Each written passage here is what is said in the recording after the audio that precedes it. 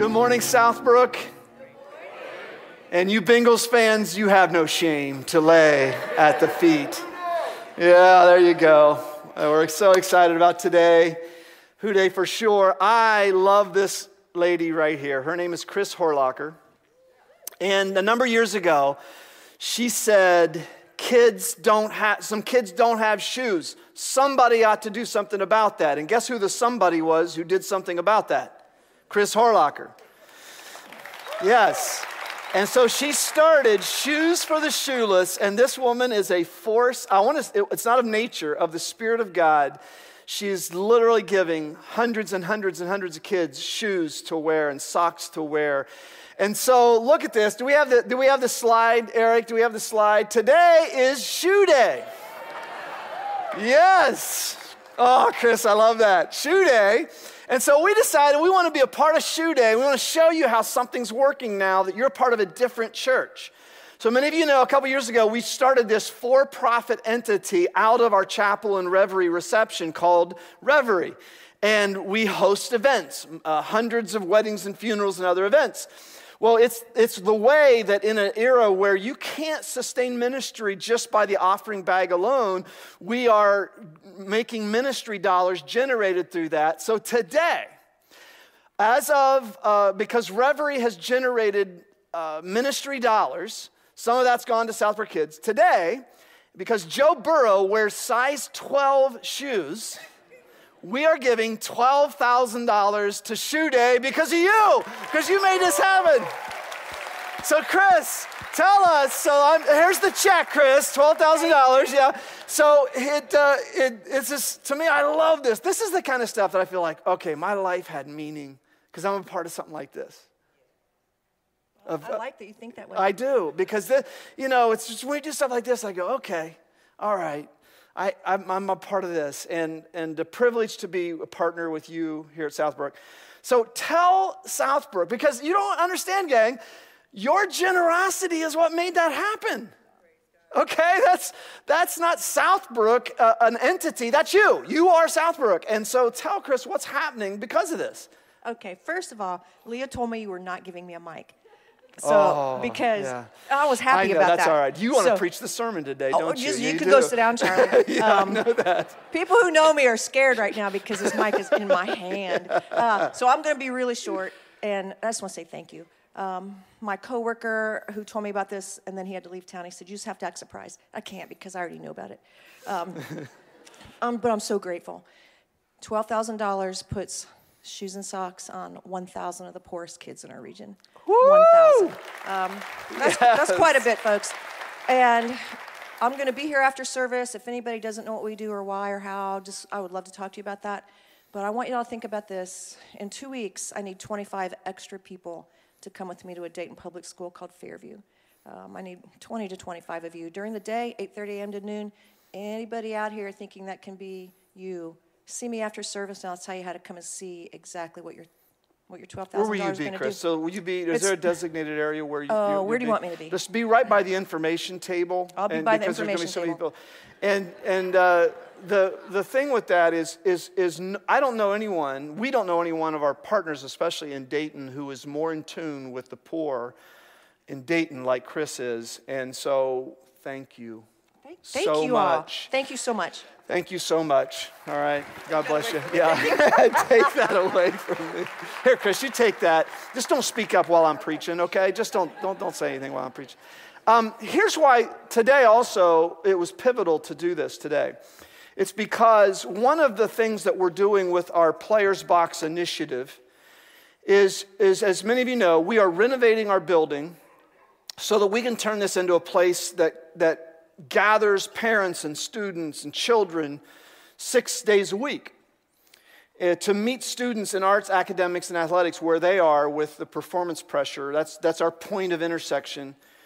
And one of the things we're going to do with Players Box is we're not just going to, hey, come kids and we'll serve you. We're going to equip them to be leaders and impactors, influencers. And so one of the things we're going to do is we're going to attach Players Box to Shoes for the Shoeless. And if these kids are a part of Players Box, that also means they'll be a part of making kids in our area get equipped with shoes and socks. And And I just love the idea that we can just add a greater purpose than them just, a bunch, let's be honest, a bunch of already really well-resourced kids. As a matter of fact, the reason we have Players Box is it's an affliction of affluence, is what it is. And that we can say, hey, now we're gonna let you impact the real world. And that's how they'll grow. So before I get into the details on that, let's not say Who Day. At the count of three, let's say Shoe Day, okay? Ready? 1, 2, 3. Shoe Day. That's right, man. You were a part of that, Southbrook. So let me give you an update, because as of February 10th, so for those of you who are new today, visiting, we started this initiative to raise $4 million so that we could renovate this whole place and do some addition for kids outside and turn it into a place for students and parents, et cetera. And as of February 10th, we have raised 23% of the project in cash. In just 4 months, we've raised over $900,000 in cash. I mean, and you understand that this thing is got a chance to really make a big impact. So that is a huge start. How that impacts our process is the construction drawings are done. We have finished those, and we are starting the civil engineering process, and very shortly, the bid package for the project is going to go out in the next couple of weeks. And so as soon as that is, the process is completed, we have permits, we will order steel. And then we'll give you updates when that happens. We also want you to know, though, that this is so critical. Our church is a staff-led church, which means that, I think a couple of people had asked, we didn't vote on this project. No, we are led by a core of people, and because we realize that you'll vote with your butts and your bucks. That's how you vote. You come and you give. That's how you say, yeah, I'm all in. And so many of you said, yep, I'm voting yes on this. And so why that's critical to say is our church is 100% built on trust. If we don't have trust, we don't have other ways to build equity and ownership. And so our intensive audit is now finished from 2021, and they are on our website. Our financials are on our website, and they tell a compelling story of two things: your generosity during a pandemic, and also how our team is responsibly stretching your generosity to impact Dayton with the kingdom of God's resources. And so make sure, if you have an interest in that, go to our website and look at it. If you're having trouble sleeping, go to our website and look at it. It'll cure insomnia, okay? For those of you who need to do that. Now, we're in a series that we started last week, and all I'm going to do today is I'm going to tell you about our church, because today's text is an exact explanation of why we have Joe Burrow up here. And did you notice that Levi said Burrows? It's just a rookie mistake, okay? So it's just a rookie mistake.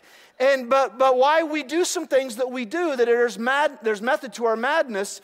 And the reason is our mission, we're very clear, is to connect people to Christ, not religion. If you don't know the difference, then listen to last week's message. You can get that on our website. Listen. You hit that tab, listen, and you can listen or watch. As we're in this series, Life Beyond Religion, which Jesus did not come to say, I'm gonna improve religion. He came to end religion and start something brand new.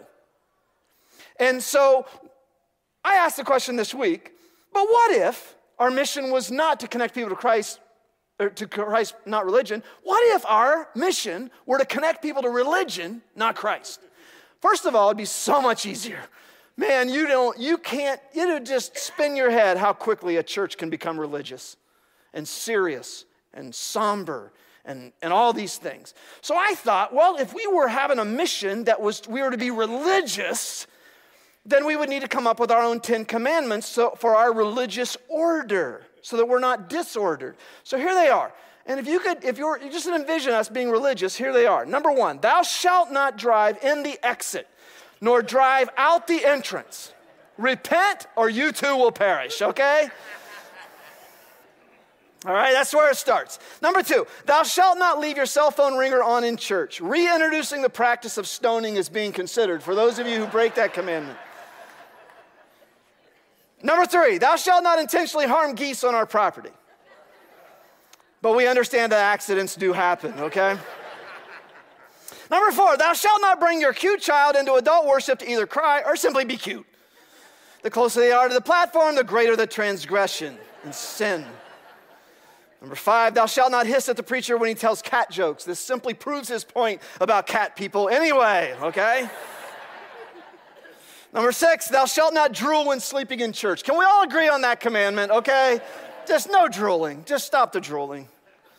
I've seen people drool on their Bible. That's just like unholy to do that. Number 7, thou shalt not drop off your child in Southbrook Kids and go shopping. Can we all agree? We know you who do that, okay? It's like you think you are not known. Well, you are. Number 7, thou shalt not drop off your teen anywhere and move to another state. Don't do that. We love teens around here. Number 9, thou shalt not miss church to watch a game if the preacher cannot do that, okay? That's off limits. And number 10, thou shalt not wear Steelers jerseys to church. Can we all agree on that? What a religious order we would have if we could all follow. And you can see how facetious I'm being because rules don't change people. Rules are needed, especially for middle schoolers. Rules are needed. But rules don't change the soul, and Jesus knew that, and he said, I've come and I'm bringing something new. I have fulfilled the law, and now I'm going to give you something that is inwardly transformative. And I'm excited in the next few weeks, as for many of you, we're going to unpack what Jesus came to do, and many of you have told me after the first week, how have I missed this? Because last week we began with the famous 8 Beatitudes of Jesus. It's based on a Latin word that beatific comes from the same word. And the words begin with, the Beatitudes begin with blessed, blessed are. And we learned, for example, that blessed are is not, this is what you must be. That, for example, when he said, blessed are the poor in spirit, for theirs is the kingdom of God, he wasn't saying, be poor in spirit. He's saying, for all of you who are spiritually bankrupt, good news, my kingdom's for you. My kingdom's for you. Look at this on the screen. The Beatitudes are not a picture of the Christian ideal. They are not telling us what to be. They are telling us that if we find ourselves mourning and walked over because we're meek and merciful and peacemakers, if we find ourselves in those conditions, there is a kingdom for you. There is a kingdom for you. And then he continues this by saying, now again, you got to understand, he's not speaking to the spiritual elite. He's not speaking to people who know their Bibles. He's speaking to people who are the lessers, who are the outsiders. And look at what he says next in Matthew 5:13.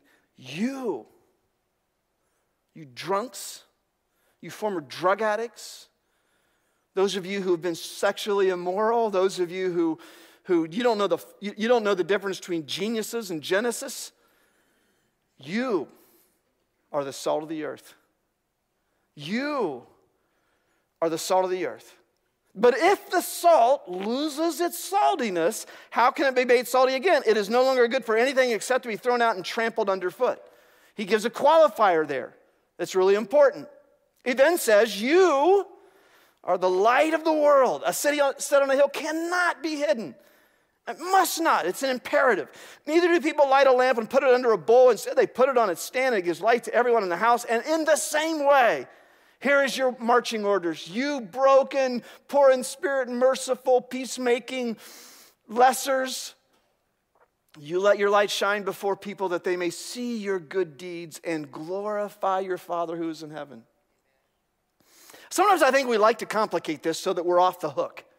It's really not complicated. That he simply says, he said, all of you who have an image of yourself that, God could never use me.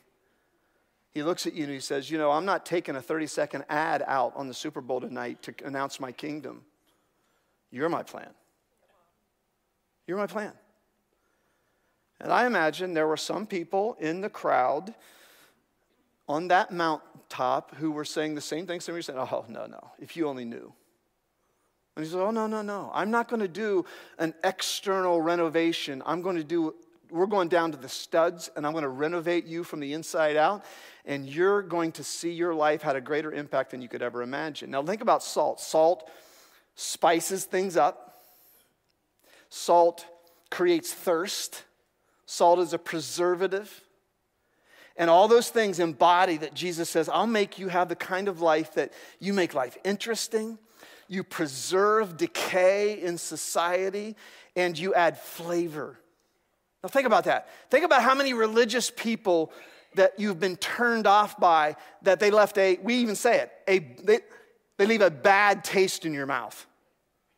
And because that's often what we think this religious order thing is it's about being the kind of person who just drives everyone crazy with how right we are. And Jesus says, no, you'll be salt. You'll enhance the flavor of life. You'll draw people in a thirst and a hunger for me. Think about light. Light illuminates. Light is undefeated against darkness. This is one of the things we tell the kids in Players Box. Just as light is undefeated against darkness, love is undefeated against fear. Fear has never beaten love. And now we know neurologically that's literally true. And he says, now I want you to illuminate in the dark places with my compassion. If you see a need in your city where kids don't have shoes, you light that up with shoes. You light that up with my love. And think about what also light does. Light draws itself toward it. And Jesus said, I'm the light of the world, you're the light of the world, and we will draw people to him. He said, if I'm lifted up, I'll draw people to me. We are the signal in the city's darkness that says, come to this light. It's an amazing thing because nothing can give meaning to your life and an adventure when you wake up every day and go, okay, how am I going to be salt and light today? There's nothing that takes the place. There are thrills and there are thrills that fulfill. And when you totally understand that you have a pivotal place to play in the life of your community and your business, your city, your school, it takes on a whole new meaning that I'm salt and light. That's what it comes down to. Look at it, it's simple this way. Flow and glow. That's what he's saying. Flow out of the salt shaker. Get out of your little holy huddles and light up your world, because when you do that, when you savor and shine, it'll eventually happen where people are drawn. The people in this church who have been most powerful in making an influence are the least religious people I know. They don't live out of a fear, if I don't do, I'll go to hell. If I don't do, God frowns at me. They live in the joy of, he has blessed me, and now I get to. One of the things I love about Chris is you around her for 5 seconds, you realize nobody's making her do this. Nobody's making her provide shoes for kids. It is a privilege of her life being blessed. Those of you that financially are generous to the kingdom of God, it's not because you fear that if you don't, that you're going to be, in the shack down by the river in heaven. You might make it, but you're not going to be in the mansion of gold. No, it's because you love being a blessing to other people because he's blessed you. And I love when you see places in the scriptures where Jesus said the same thing in different ways. Here's what he said on the night that he was betrayed. He was praying, and John recorded it. And he said, Father, I have given them your word, John 17:14, and the world has hated them, for they are not of the world any more than I am of the world. My prayer is not that you take them out of the world, but that you protect them from the evil one. They are not of the world, even as I am not of the world. So look at that. Look at that balance. He says, I want them to have a distinctive difference. Like the people say, wow, they're different, but they have a distinctive identification with the world. Be in it, not of it. And this is the critical balance if you want to have an impact. Identifying with your world doesn't mean just have the same morals and the same ethics and the same standards as everybody else, flow because you'll really impact people. He said, no. He said, Father, I pray that you make them not of this world. But they have a different something, an it living inside them that empowers them to stand out. And it's not religion. It's not because, some of the most dour people I know tons about the Bible. And I wish they knew less about the Bible and had more joy. Amen. Sheldon Van Auken famously wrote these words. The best argument for Christianity is Christians, their joy, their certainty, their completeness. But the strongest argument against Christianity is also Christians when they are somber and joyless, when they are self-righteous and smug, when they are narrow and repressive. Christianity dies 1,000 deaths. if you've got the love of Jesus in your heart, notify your face, would you please? This is so essential. That we're never, the bugs aren't attracted to the darkness. The bugs are attracted to the light. And I just cannot emphasize enough, one of the things we know about, you say, well, wait a minute, having stuff that we do on these platforms that seems frivolous, you know why we do some of this stuff? It's because churches die of seriousness. They do. The gospel is the most important, serious proclamation ever given to the world. But we're a joke, to be quite honest. I mean, we're a bunch of bumbling, fumbling, stumbling people, just like Peter, James, and John were. And half the time we don't know what we're doing. And sometimes you just have to laugh. Because you can't become, as a matter of fact, Solomon said this in Ecclesiastes. He says, don't become over righteous nor over wise. You ever know anyone like that? It's like, man, you're too righteous. You're too religious. And what he meant by that was, it's not that you can be too good. It's just simply, whoa, I don't want what you have. If that's what it means to be a follower of Christ, that's not what I want. So here's the deal. 7 things that I can just tell you real quick. Number 1, be authentic. When you mess up, say it. Own it. The worst thing that turns people off are cosmetic Christians who have all the bumper stickers and the big black Bibles, but they're not real. Number 2, be positive. Nothing takes your saltiness away, your savor, and your light dimmed than complaining. If you're a complainer, please don't let people know you're a Christian. Would you just do us a favor? Hide it. Hide your faith under a bushel. Take the bumper stickers off your car. Number 3, be excellent. This is really underrated. And some of you work in companies where people cut corners and you're excellent, and people don't like that because you don't cut corners and you make everybody else look bad. Be excellent. Be excellent in your morals and ethics. Stand out. Number 4, be encouraging. You be the one who builds others up because you have a security that you found in Christ, that you don't need to be the one always focused on yourself. Number 5, be loving. Have you noticed we live in an utterly graceless culture? I mean, this culture has no grace. Except when people start winning football games and then all of a sudden that team is forgiven or whatever. But we have no grace in this culture. If you will just be a graceful person, you will stand out. In Tim Keller's 5 distinctives of the first church, he said they had 5 distinctives. Number 1, they were the first multiracial, multi-ethnic movement in the history of the world. Number 2, they were radically committed to the poor and the sick. Number 4, I'm going to skip one because I'm going to come back to that. They were radically pro-life, meaning from womb to tomb, they protected life and they coveted life. And number 5, they were sexually radical movement of one man, one woman and married. They were radical in that. That's just history, okay? I'm not opening a dialogue today that I want to talk about on Super Bowl Sunday about that. What I want to tell you is what number 3 was, which is neither right nor left. Number 3 was they did not respond when wronged. They did not react. They did not, if somebody cut them off in traffic, they did not give the one-finger salute to people. But I'm a Christian. It's just so easy to stand out just by being graciously loving, right? 6, be generous. Be the one who tips the most, gives the most. And number 7, be alert. Just be alert. And if you do those 7 things, you're going to be salty. You're going to make the environment thirst for what you have. You're going to be salty. You're going to create a sense of flavor. And you're going to be light that illuminates and draws. So here's the deal. We don't have 10 commandments. That still means you shouldn't drive in the exit nor out the entrance. But I got to say this. Look at this. If your cell phone goes off in church, just time it. Okay, just time it to where it's not at a moment like this that is really serious, okay? Don't harm geese. If you bring your child in here because you're not comfortable with your child going to Southbrook Kids yet, sit in the back, okay? Don't sit up front.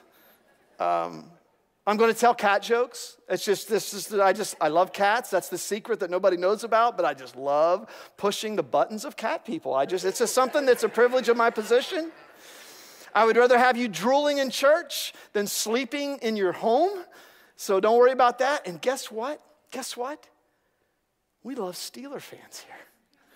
Right? We do. We are a radical movement. Some of the people I love most in this world are Steeler fans and Michigan fans because Jesus lives in me.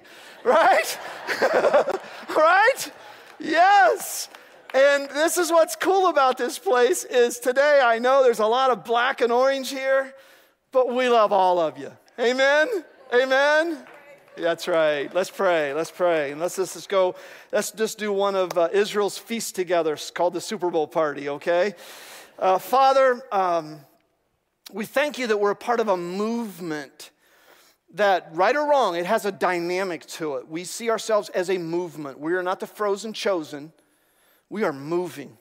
We're constantly intercepting entropy. We will be different 2 years from now than we are now. Why? Because a body has to keep moving. And we're hopefully in step with your Spirit.